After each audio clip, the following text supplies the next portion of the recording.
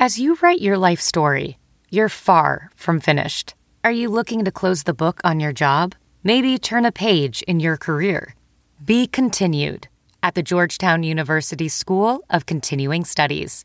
Our professional master's degrees and certificates are designed to meet you where you are and take you where you want to go. At Georgetown SCS, the learning never stops, and neither do you. Write your next chapter. Be continued at scs.georgetown.edu/podcast. Today's episode of the All Angels podcast is brought to you by SportsDrink, your digital water cooler. SportsDrink is a newly created internet community that tries to find the intersection of sports and not sports. They are here to help us grow and hate your favorite team. A rising tide floats all boats, so go check them out online and on social. Go to sportsdrink.org or open Instagram and type in @SPRTSDRNK. Spelled like sports drink without the vowels.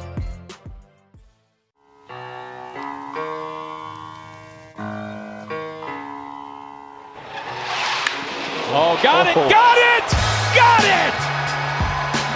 33! Center field, Marsh leaps, and he got it! Is it normally? High fly ball, deep left field. Oh, 27 does it again. For this year. Wall sends it well out to left center field. And it's gone! He went to Jared! Way diving catch! Joe Adele! This is Brandon Marsh for Los Angeles Angels Baseball, and you listen to All Angels Podcast. And welcome to another edition of the All Angels podcast. I am your host, Daniel Garcia. So let's get right into it. First things first, happy Mother's Day to all you moms out there. We are recording this Sunday night, so this is probably a day late, a couple days late, but happy Mother's Day. If you haven't messaged, text, seen your mother, make sure you do it by now because let's be honest, the reason why we're here is because all of us have moms. So once again, want to wish all the moms out there happy Mother's Day. So for the first time in a while that I can remember, Angels were home during Mother's Day. And I don't know about you guys, but for the past, I think going back to 2016, 2015, whenever the Angels were home on Mother's Day, me and my brother would take our mom to an Angel game. And because of scheduling and COVID and all that stuff, I don't think they've been home for Mother's Day since, I want to say 2018 or I think 2018, I think was our last time there for Mother's Day. So obviously a handful of years since we've been there for Mother's Day, and we had to make sure we did it this year with my brother, his kids, my wife, my mom, my mom's boyfriend. So a lot of fun. Quite a bit of people out there in the Big A on Sunday, all with their Mother's Day tote bags, and we saw all the pink bats, pink hats, gloves, catching gear. We saw all that throughout the major leagues. That's something that's really, really cool that Major League Baseball does for Mother's Day. And then obviously, too, in June, you'll have Father's Day with all the blues and everything like that. So that's awesome to see on this day for Major League Baseball. So before we get to the actual game on Sunday, which was definitely the most exciting game all weekend long, let's jump backwards a couple of days to Friday, the opening day of this series, with the Angels coming back home from a two-city road trip, Chicago and Boston. So they got done with Boston on Thursday afternoon, jumped on a flight, got back to Anaheim, probably around 10, 11-ish at night, and had to get set for this 3-game set against Washington. The good news was Washington was coming from the East Coast as well around the same time frame, so there wasn't a advantage, let's say, if Washington had like a day off or anything like that before this game. But the Angels are now on the back end of their 20-game straight, I don't want to say series, but 20 straight games schedule, 20 games in 20 days. So the longest one they'll have all season long. And when this started, way back when the Angels were playing Baltimore on the 22nd, I had a feeling that winning early games in this in that part of the season would help them later on in this part because, again, 20 games in 20 days, that's a lot to ask for any professional athlete. And so with baseball, with them playing almost every day, you're bound to run into that sooner or later during your schedule. So I guess the good part is that it happened early, got it out of the way. I think it would really, really suck if it came after the All-Star break where you're already kind of feeling the effects of the regular season, if you will. But it happened early. Again, they started this 12 games in 12 days on the 22nd against Baltimore in Angel Stadium, and now they are going to have a day off on Thursday. But let's talk about Friday's game again. Coming back to Anaheim, the big question was who was going to start for the Angels, who was going to be their starting pitcher. They left Boston without announcing their starter for Friday. I believe they announced the starter for Saturday and Sunday, but before they left Boston, they did not say who was going to start Friday. A lot of talk around that time, though, that it would be Jonathan Diaz because of the fact that day he was scratched from a start he was supposed to have in AAA Salt Lake. So that was obviously the big rumor going around. I think a lot of people saw the writing on the wall that it was going to be him, but Madden and the Angels had yet to confirm it was going to be him. And, I don't blame them. Not blame them. I guess I don't care that they validate that it's going to be this pitcher pitching on a Friday or whatever, especially when it's a new guy coming up from the minor leagues, because why not hold that information? I understand from the fans, but why not hold that information from the opponent? Maybe you give them a second thing to think about as far as who's pitching. Is it going to be this guy or that guy? Now they kind of have to start doing the research on both instead of, we know it's going to be, Jonathan Diaz. Let's pull up some of his AAA film and let's see how he did, or let's see how he did in spring training. So they kind of kept that under wraps until Monday or until Friday morning when news came out that obviously Jonathan Diaz was going to start the game for the Angels. So it always helps when you come out with a lead, and that's what happened with the Angels when they score on a fielder's choice by Shohei Ohtani, a sharp hit single to first base. Taylor Ward scores, making it 1-0. And Diaz would actually have a really good game throughout the rest of this game. He would end up going 5 innings pitched, only giving up 3 hits, 4 strikeouts, 4 walks on 67 pitches. So again, not terrible. First major league start this year. The Angels did see him a bit last year, so it's not exactly like a MLB debut. It's not exactly like his first time in the majors. He's been here before. He's done this before, but coming up, and I don't know if it's going to be a spot start. I don't know what his long-term standing with the team is going to be. We'll have to wait and see. But for this outing, it was actually done. He did really, really well. So the game would stay a pitching duel still at 1-0 until the bottom of the 5th when Mike Trout comes up and hits a double. A drive, center field, going back. That one's going to get down off the wall. 1 run is in. 2 runs are in. That's a 2-run double for Mike Trout. 3-0 Angels. And that's all the Angels would need. Like I mentioned, Diaz would come and be done after 5 innings and hands it over to the bullpen where, again, we get another shutout performance by the bullpen. We go Ortega, Tepera, Loop, and Iglesias, all throwing an inning. Ortega's the only one to give up a hit, but zeros across the board everywhere else. So Angels end up taking the first game of the 3-game set against the Washington Nationals 3-0. And like I mentioned before, you have to win these series at home, especially the 3-game series against teams that are going to maybe not play as well as the teams you're going to play in the future. Washington has been struggling, and honestly, it has been mostly their pitching. But to keep their bats kind of in check for that first game was a huge part of the victory for the Angels. Going now into Saturday night, Michael Lorenzen takes the mound for the Angels, looking to build on these performances he's having. We mentioned in Texas he had that rough outing, but it seemed like the 2 after that he's really built up a great performance, and especially the last one that he had out in Chicago where he was a couple outs short of having a complete game shutout. Obviously, the bullpen kind of had their issues at the end of that game. Angels were still able to pull it out, but Lorenzen looked really, really good for the first 8 innings of that game. So hoping to build back from that, hoping to build on top of that, hoping to see the same kind of mindset and the same kind of production from Lorenzen this time against the Washington Nationals.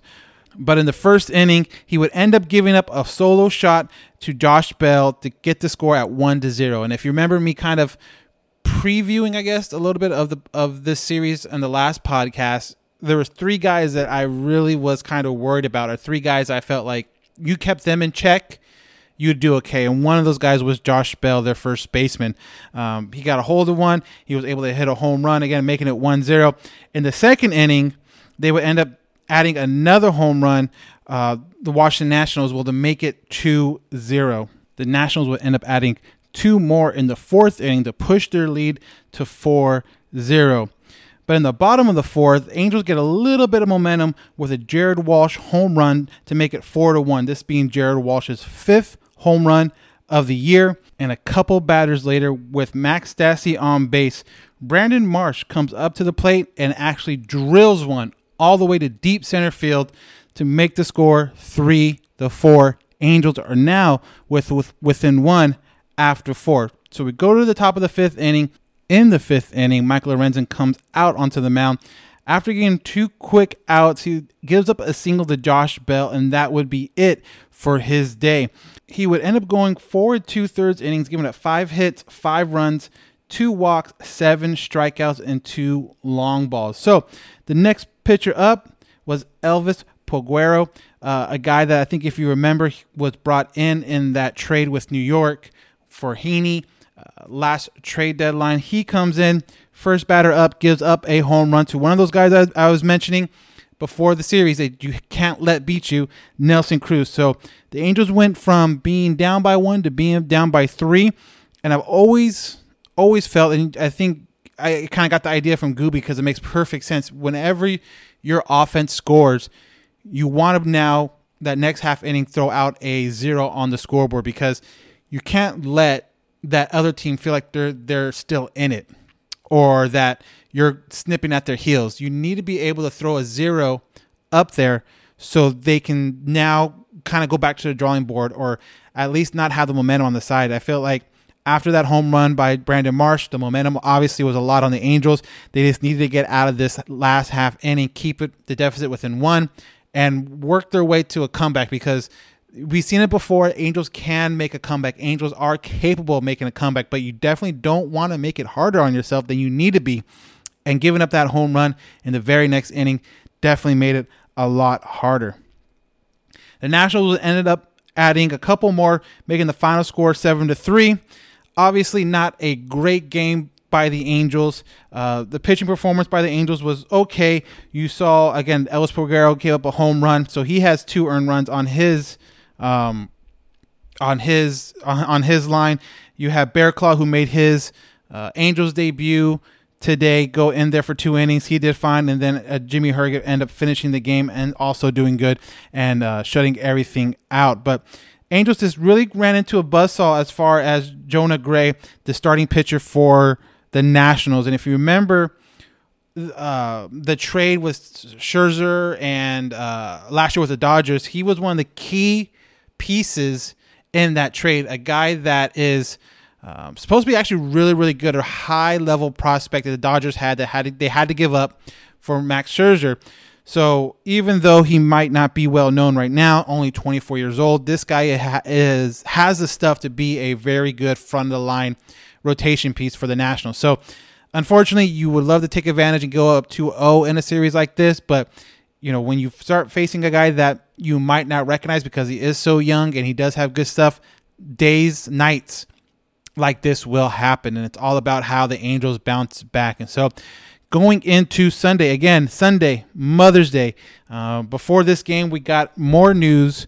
We got news like all throughout this series. Like before every game, there was some kind of a transaction going on with the Angels roster. We had David Fletcher before this game going on the IL, and I'll get into all of the kind of transactions and how that all, I feel like, kind of shapes the Angels going forward after this recap of the weekend games. But just know that there's a bunch that happened. Some of them you might be aware of, some of them you might not be aware of. So let's get to Sunday's game. Again, like I mentioned, Mother's Day, Pink's all over the place. Mom's all in the stands. You saw, if you watched it on on Bally Sports West, you saw that they interviewed a couple mothers. One mother you might be familiar with, Alana Hicks. If you haven't listened to the Mother's Day special from our last podcast coming out beginning of the weekend, I definitely recommend go back there and check it out. She was interviewed on the TV. So was Taylor Wade's mother was also on the Tyler Wade's mother was also on the TV. So very cool to see that. Very cool to kind of get the mom shout out there during the broadcast, stuff like that. So definitely, if you didn't see it, I'm sure it's all over Twitter and all that stuff. So coming into the game, Patrick Sandoval is coming up. Patrick Sandoval is the starting pitcher. Patrick is fun to watch in my eyes because you really don't know necessarily what you're going to get from him. And some of that could be good and some of that could be bad, but like he could very easily go 7-8 innings, strike out 9, maybe give up like 3 hits and a run and have like a solid outing. Or there's sometimes where it does seem like he doesn't seem to find he doesn't have the feel for the pitches early and he struggles and maybe he only goes 5 innings. Like it is a very kind of hot and cold with Patrick Sandoval. You never know really what you're going to get, but when he is on, it's a lot of fun to watch. He ends up getting a lot of swings and misses, and that always, I think as Angel fans, is always fun to see guys frustrated because of either A, they didn't lay off that pitch, or B, that they let one go right down the middle and they just were not ready for it. And they get frustrated. They feel like they take it on their bat. They break the bat and all that stuff. So he's one of those guys that make professional hitters look silly at times with his changeup. So whenever he's on the mound, it's always a lot of fun to watch it. So the game got off to a relatively slow start. Patrick Sandoval had a very, very good first inning. I think 9 pitches, I believe, in the first inning. And in the bottom of the first, Angels missed out on a golden opportunity when they had the bases loaded with 2 outs with Max Stassi to come up to the plate. Ends up grounding out 0 runs. Well, it would be 0-0 all the way to the 3rd inning when Juan Soto grounds into a force out. But this play, you should have seen it by now. Could have been so much worse. I believe there's runners at the corners. This ground ball to shortstop Andrew Velasquez, who, if it wasn't for his glove and his gold glove caliber of play, he wouldn't even be sniffing the Angels right now. But his gold glove play right now is keeping him in the lineup, keeping him there on the defensive side, and he showed why on this play. Where he gets a play, he wasn't necessarily able to turn 2 because he had to slide and stop, and it would have been a really hard play. But instead of panicking, what does he do? He gets the ball out of his glove, flips it behind his back to Taylor Wade to get the force out there. Granted, the guy on third scores, but like I mentioned, this could have been a lot worse. This could have been a regular base hit, and now you're looking at guys at first and second with only 2 outs. So this play was absolutely bonkers, and if you haven't seen it yet on Twitter or Instagram or anything like that, I highly, highly recommend go back to Sunday's highlights and look at it, because I can play the audio on here, but it's not going to do justice to what he did, what Andrew Velasquez did on this play. You have to actually go out there and watch it with your hands with your eyes, because it is a great stop by a shortstop. And hopefully that bat does come around at some point. Hopefully that bat does show up, and just even if that means the bat's not hitting 300 necessarily, hopefully that means he's getting it up to like the 250, 260 mark and is able to just contribute at times at the plate, because with his glove, he might not be scoring a lot of runs, but he is definitely saving a lot of runs, and this play showed it. But unfortunately, like I mentioned, the guy at third scored, now making it 1-0 Nationals. And in the 6th inning, the Nationals would get another run when Nelson Cruz scores on a sac fly off of Patrick Sandoval. Again, that makes the score 2-0. Sandoval would face one more batter before getting pulled out of the game in the 6th inning. His line looks like 5 2/3 innings, 7 hits, 3 runs, 3 walks, 5 strikeouts. He had a very good first inning, like I mentioned, but after that, he seemed to have a little struggle finding his command and putting guys on base, walking guys. And luckily, there was really good defense played behind him, or else I think it would have been a lot worse than what it was. But like I mentioned, he got into the 6th inning, able to strike out 5. But when Mike Myers came in, he would end up giving up another run, another single to make the score 3-0 Washington Nationals after the top of the 6th. So going into the bottom of the 6th, Angels struggling to get any kind of offensive production at the whole game. And when they did, they left guys on base numerous times. Like I mentioned, in the first inning, they had probably their best chance to really break the game open with bases loaded, 2 outs, and were not able to convert on that. So it takes all the way to the bottom of the 6th when Jack Mayfield, who is pitch hitting for Tyler Wade, comes up with 2 on and does this. Mayfield goes the other way, and he delivers. That's going to score Jared Walsh. Here comes Max Stassi, and the decision pays off. It's 3-2.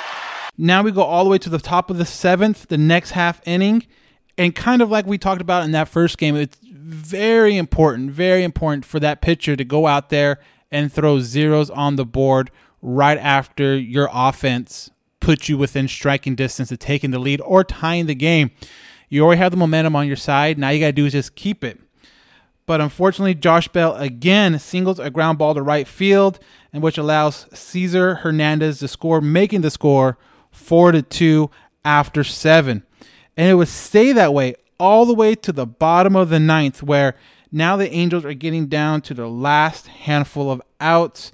Now you have Jack Mayfield, Luis Rengifo, who pitched hit for Andrew Velasquez, and Taylor Wade up 1-2-3 in this inning.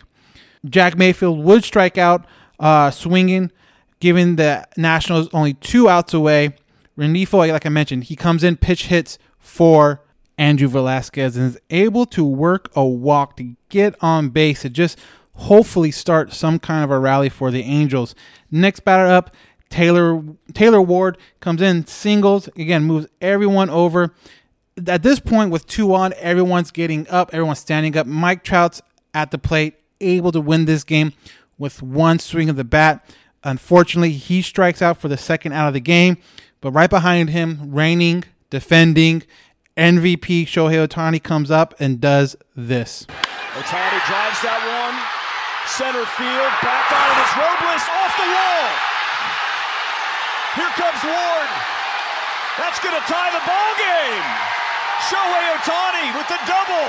We're knotted up at 4. So at this point, worst thing that can happen is that the Angels and Nationals go to extra innings after that 2 RBI double by Shohei Ohtani. And very next batter, the ex-National, kind of the storyline coming into this series was Anthony Rendon playing his former team for the first time. Obviously, if you don't remember, winning the World Series with them in 2019 was a huge part of that team season and that playoff run. So it'd be really interesting to see how he would do at the plate against his former team with the game on the line, and he would deliver.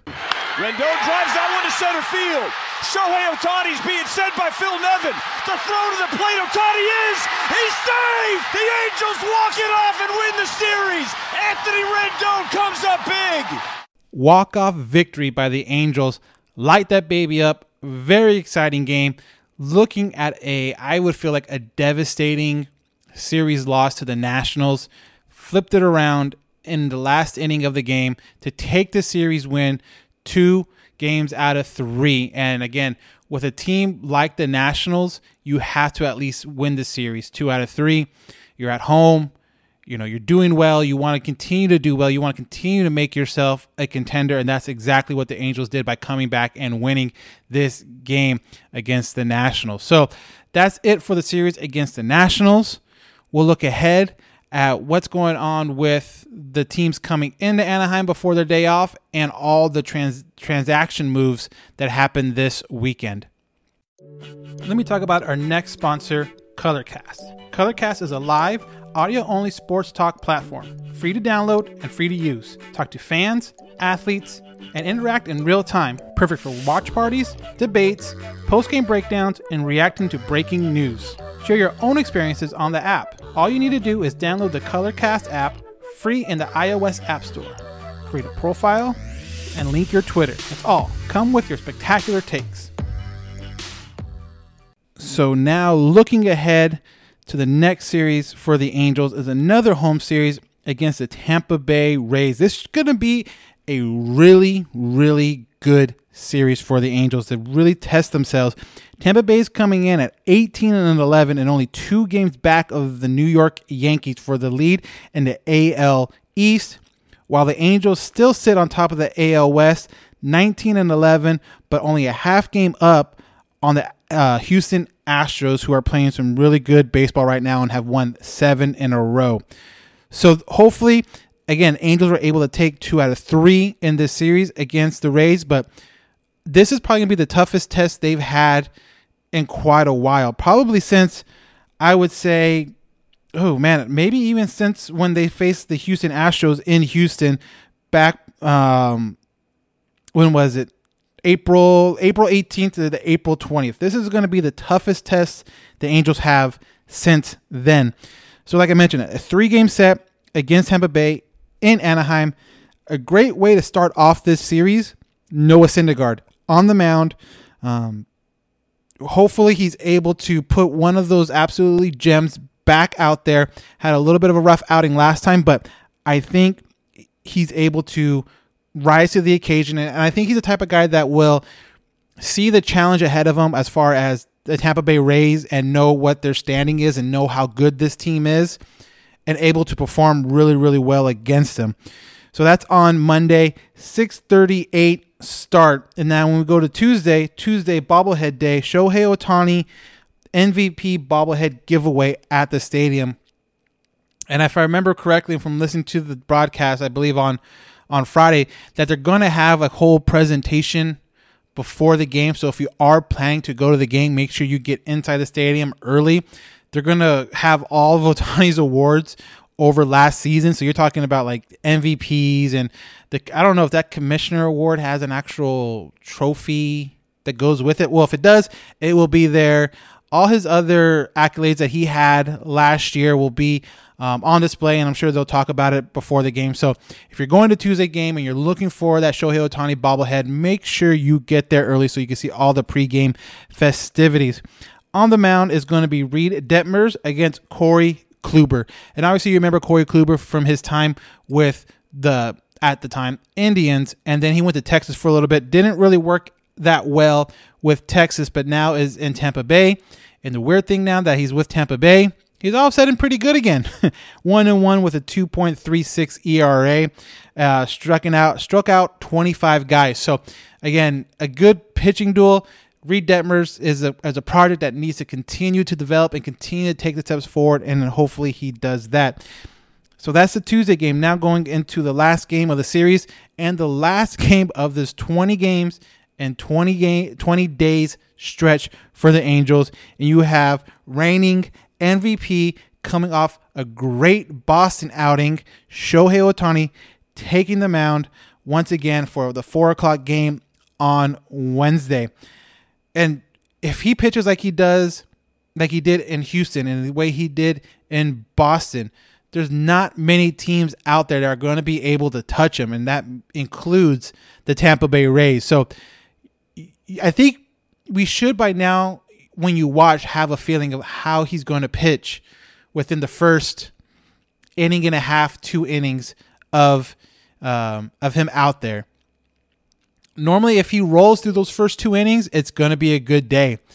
If he struggles with command, struggles with location, it could be one of those games where he might be able to work through 5 or work through 6, but it's going to be some high leverage, some very tough positions he's probably going to be put in. So keep an eye out for that when you're watching the game. How do the first 2 innings for Shohei go? Are they smooth? If they're smooth, then I think he's in for the long haul. He's probably going to do some, historic stuff. It seems like every single time he's out there on the mound, he does something historic. So definitely keep a lookout for that. This game, it will be also televised on FS1, just so if you're looking for an alternative viewing, if you will, it does look like it's going to be on FS1 and Bally Sports West. So, if you're listening to us at a different State or anything like that, they will be on FS1. You can watch it that way as well. So that's going to wrap up the 3-game set. Again, a very, very competitive 3-game set coming to Angel Stadium the beginning of this week. Again, Tampa Bay Rays coming in 18-11, while the Angels are 19-11. So by record, 2 very equal teams. And if you look at like their preseason rankings and preseason predictions and all that stuff, pretty equal there too, as far as 2 teams competing for playoff spots by the end of the year. So this is going to be a really good test for the Angels. This is going to be one of the harder teams they're going to face within the last month. And we'll have to see how it plays out. After this, obviously, they go to Oakland and then Texas. So you get a little bit of a break there. But you really want to take it to the guys that you might see in the playoffs. You might want to put a little bit of doubt in the back of their head if you do see them in the playoffs. And the way Tampa Bay Rays have been playing, there is a very good chance that you will see them in the playoffs. All right, so let's talk about a little bit of the transactions that happened over this last weekend. Like I mentioned before, pretty much every day before the game, there was some kind of roster transactions. So starting out on Friday, you optioned Jose Rojas to Salt Lake, and that's what brought up Jonathan Diaz to the Angels for that start. On Saturday, the Angels select the contract of Kyle Barraclough from Salt Lake City, and then optioned Jonathan Diaz to Salt Lake City. So a great outing. We'll probably end up seeing him again at some point during the year, but going back to Salt Lake to make room for Kyle Barraclough, an arm out of the bullpen. And with the day off coming up on Thursday, Madden has said there might not be a need for a 6 rotation guy this time around. And when it does come back around, you could see him, you could see Barria, could see Suarez. That 6th spot, I think, is going to be kind of a rotation all year long as far as who you see. I don't know if they're going to have a consistent guy in that 6th spot. The first 5 seem pretty locked down. And I mentioned this before with Shohei, Noah, Lorenzen, Detmers, and Sandoval. Those guys seem to be pretty locked down in their spots, and that 6 spots where you're going to see a lot of the movement and all that stuff. So not only did that happen on Saturday, but you also had Kurt Suzuki on the 10-day injured list with no designation why. And that is a pretty good clue that it is COVID related. Normally, and again, a lot of people had that question about, well, is this quote-unquote stomach bug that's been going around, or the guys that all of a sudden show up and they're not feeling well on the Angels, is that COVID? And it's not, because they're not getting anyone, they're not putting them on the IL. In this situation, and in the Duffy situation, as soon as they were sick or anything like that, they put them on the IL, they're able to get help right away. So it does look like Kurt Suzuki is dealing with some kind of COVID issue right now, but they did select the contract of Chad Walich from Salt Lake City. So with this, I saw this question kind of floating around during, like, on Twitter when all this stuff was happening, and I don't know if anyone out there put a reason why, or not a reason, but an explanation why they're able to now select 2 guys, Kyle and Chad, who are not on the 40-man roster, but now are able to put them on the 40-man roster without any other moves. And that's because when you're on the COVID list, and this goes back to 2020, when you're on a COVID IL list, your spot on the 40-man roster also comes open. So you don't necessarily need to pluck from your 40-man roster if the guy on the IL has COVID symptoms and is on the COVID IL. So now when Suzuki and Duffy, whenever he comes back, you can send those guys back down and you would be okay. You won't have to DFA unless they do a really good job, and then at a certain point you would have to DFA someone to make room for them on the 40-man roster. But right now, because of the COVID illnesses by both Duffy and by now it looks like Kurt Suzuki, those 2 spots are wide open and you don't necessarily have to move anyone else on the 40-man. So those 2 guys are probably going to be sent down once the regular major leaguers are back and healthy, and that's something to kind of look out for. So that was Saturday's games. We'll see how the backup catcher position plays out for the upcoming days with Stassi. I don't know if Madden is going to want to have Chad, who was catching in Salt Lake, for the most of the season this year, not called up, but was part of the taxi squad for the last handful of series. I don't know how much Madden's going to want him to be catching as far as every other day, every 2 days, every 3 days, or anything like that. So you will probably start seeing more Stassi during the week and less of that kind of rotation part until Kurt comes back. So some other movement that happened today, Sunday before the game Sunday, you had Kenny Rosenberg was optioned down to AAA Salt Lake. Rengifo was called up from AAA Salt Lake. David Fletcher was placed on the 10-day IL with his left hip strain. And if that sounds familiar, it's because it is. It's the same hip injury that's been giving him issues dating back to spring training. Obviously, he was out for a while, tried to rehab it, tried to physical therapy and all that stuff to get back on the field, got back on the field. Some stuff still didn't seem right as far as him running, the aggressiveness of him going after balls. It didn't seem like the old David Fletcher. And it probably could end up that he needs surgery now. You kind of go over all you can before surgery. Surgery is always the last option for teams. I know I get a lot of people, well, why didn't they just do the surgery to begin with and start the rehab right away? Again, surgery is always the last option for teams. And honestly, too, it's like if you had if yourself had a knee discomfort or a knee issue and your doctor said, well, we can give you surgery or we can just try to rehab it. And if it's not as bad as we think it is, you'll be perfectly fine with the rehab. And I think that's what happened with Fletcher. Now it's beyond that point, and now they're probably going to need surgery. He should be back before the end of the year. I don't know exactly what that timetable looks like, if it's All-Star break, post-All-Star break, pre-All-Star break, August, September. I'm not sure what that timeline is set for. But what I will say is that I don't think, and this might be an unpopular decision, but I don't think the Angels are going to miss David Fletcher all that much with some of the guys they have playing that middle infield spot right now. Whether it's Velasquez, whether it's Mayfield coming in on Sunday and pitch hitting and having a great spot and doing getting a key hit at a key situation. Wade again is proving that he belongs out there to lay down a perfect bunt with 2 strikes on him to get on base on Sunday. So he's able to produce as well. So I don't know necessarily if this injury to David Fletcher is really going to affect the Angels too much, at least their starting guys too much. Now, obviously, it's going to hurt the depth part of the team. You would rather have Fletcher out there probably than Rengifo, at least defensively, but Rengifo does have a certain type of pop off the bat that I don't think Fletcher has. So you might see Rengifo more as a pitch hitter late.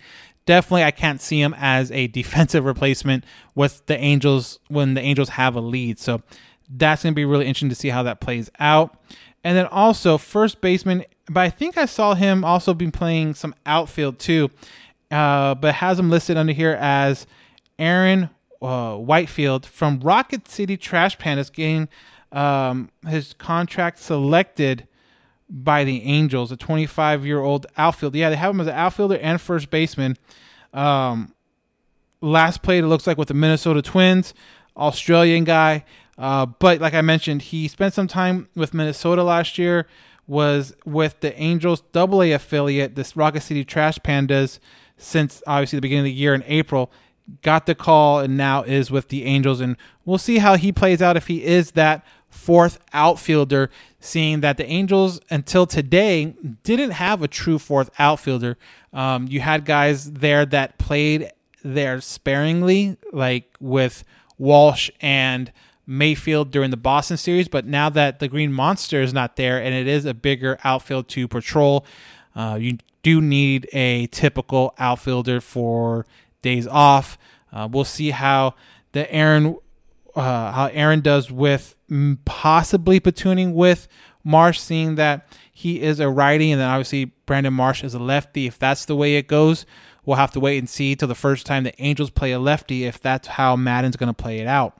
And another move the Angels made on Sunday was signing outfielder Juan Lagares. And if you remember him from last year, he was part of the Angels team last year. He was part of that outfield shuffle that you saw a lot of guys play the outfield last year due to injury or just because they needed guys out there. But yeah, he is signed on a minor league contract for the Angels. Right-handed hitter. Great defense. He's a former Golden Glove winner when he was with the Mets a handful of years back. He is not that type of outfielder still, but he is still very good defensively in the outfield. And I always wonder why or how long you get to hold on to that distinction as a Gold Glove caliber outfielder or Gold Glove caliber infielder. If you win a Gold Glove, when you're 24, let's say, and now you're 34, are you still that Gold Glove caliber type of player? Are you still as fast? Are you still able to catch as much? Are you still able to do all that stuff? I don't know, but it just seems like whenever they brought him up there or they talked about him on the broadcast, he's like, oh, Gold Glove caliber defense. And I'm like, you won the Gold Glove like 6 years ago. I don't know. There's things I can't do now that I could have done 6 years ago. So I don't know how long you get that kind of distinction for an achievement, even though it's a great achievement that you got, 5, 6, 7, 8 years ago. So that's it with the Angels transactions over the weekend. Again, a handful of them. Some of them we should see how they play out fairly soon. Ones like Juan Lagares is the type you kind of put in the back of your head and see how he progresses with his time with AAA Salt Lake, and see if he is able to contribute to the team as a fourth outfielder, maybe a defensive replacement at some time. So that's definitely something to kind of keep your eyes out and kind of see what's going to play in the long run. But, obviously a 2-game series win over the Washington Nationals is something to be excited for, but I am beyond excited to see how this next series goes. Like I mentioned, we're going to talk about it. They're going to have an off day on Thursday, so we'll probably end up recording the podcast Thursday evening, Thursday night, so we can get all the latest news out there to you guys before they start their series out in Oakland. But if you have any questions, comments, or concerns, make sure you email us at allangelspodcast@gmail.com. Again, that's allangelspodcast@gmail.com. And you follow us on our social media feeds at Halo_Haven. And that's our Instagram and our Twitter. And real quick, I want to give a shout out to the Tyler Skaggs Foundation. You might have seen that over the weekend we did a ticket giveaway for Tuesday's game, 4 tickets to the Angels game on Tuesday. Great turnout for that contest, that giveaway. If you didn't win, I'm sorry. There was this, if you look at the comment section, there was last I looked, there was 1,200 comments of people that nominated someone for these tickets. Hopefully we do something like this more as the season plays on. So make sure you follow us at Halo_Haven so you don't miss out on any of this. And go ahead and go over to the Tyler Skaggs Foundation and give them a follow. Usually when we do something like this, they're a great partner to partner up with and do something with them. And they do a lot of great things for the community. So go ahead and follow Tyler Skaggs Foundation on Twitter, on Instagram, and just obviously TylerSkaggsFoundation.org, where you can make a donation, or nothing is too small. Or I believe they still have their clothes, sweatshirts, t-shirts. I saw a hydro flask out there too. So definitely check it out if you're in the market for any of those stuff. They do really great work. So that's going to wrap it up for this edition of the All Angels podcast. Again, we will be back Thursday to talk about this Tampa Bay Rays series and looking ahead to the next road trip for the guys out in Oakland. So until next time, I am your host, Daniel Garcia, and that's been another edition of the All Angels podcast.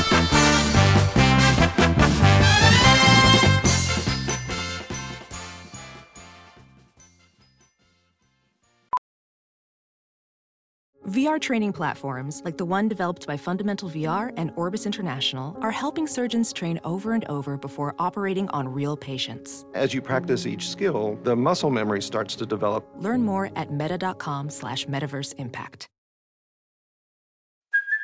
Hey, it's Kaylee Cuoco for Priceline. Ready to go to your happy place for a happy price? Well, why didn't you say so? Just download the Priceline app right now and save up to 60% on hotels. So whether it's Cousin Kevin's Kazoo Concert in Kansas City, go Kevin, or Becky's Bachelorette Bash in Bermuda, you never have to miss a trip ever again. So download the Priceline app today. Your savings are waiting.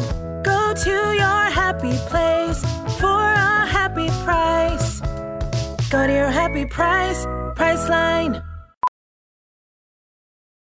Professional welder Shayna Ford used VR training developed by ForgeFX to hone her skills as a welder. The more time that you spend practicing it, that's what separates a good welder from a great welder. VR training can help students like Shayna repeatedly practice specific skills. Virtual reality definitely helps because the more muscle memory that you have, the smoother your weld is. Explore more stories like Shayna's at meta.com/metaverseimpact.